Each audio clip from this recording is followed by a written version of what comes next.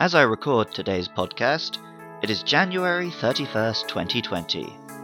Brexit Day!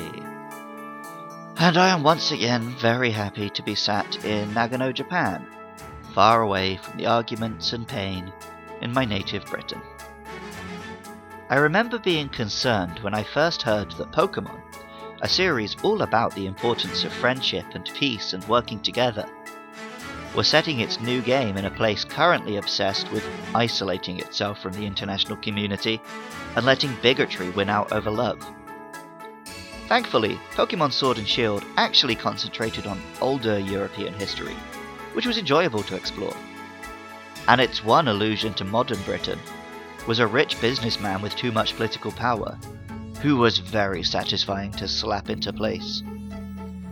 Alas, sometimes a Pokemon comes along who is a little too British, and reminds me of some aspects of my country which I'm glad to have left behind.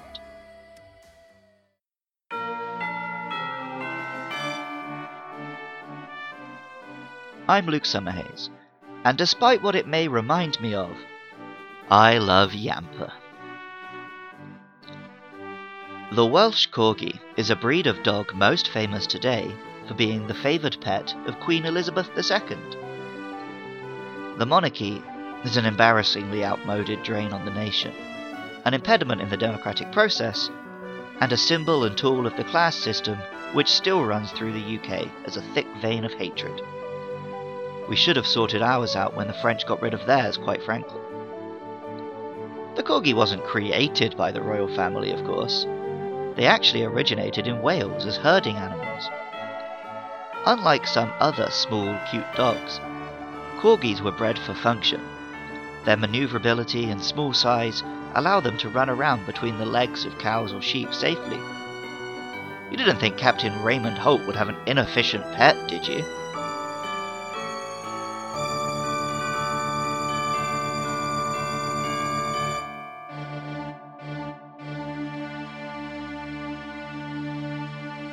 Yamper itself is an undeniable cutie. It bounces along on its tiny paws, scurries this way and that, and has a delightfully fluffy appearance.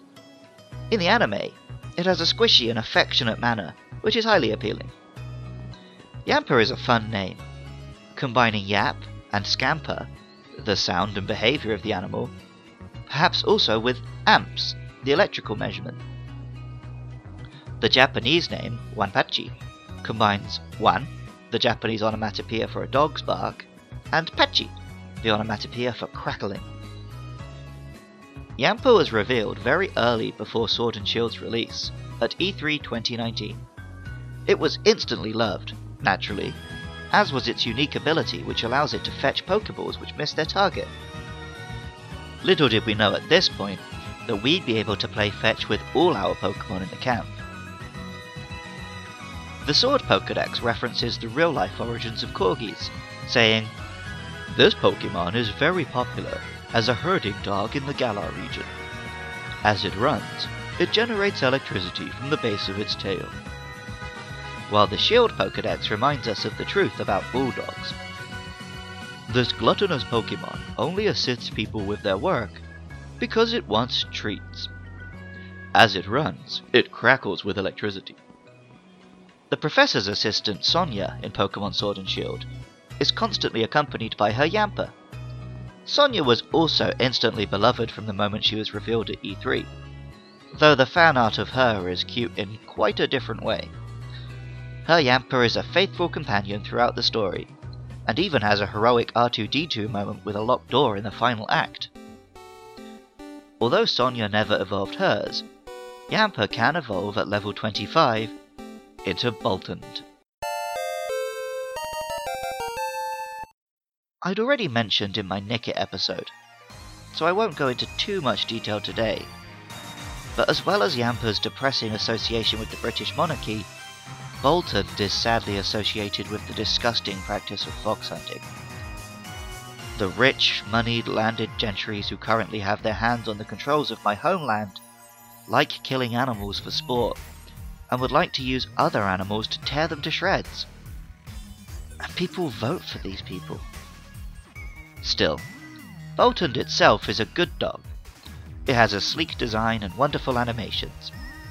In the early days of my Pokemon Sword playthrough, I had both Boltund and Nickit on my team, and going into the camp to play fetch with two such excellent puppers was always a treat.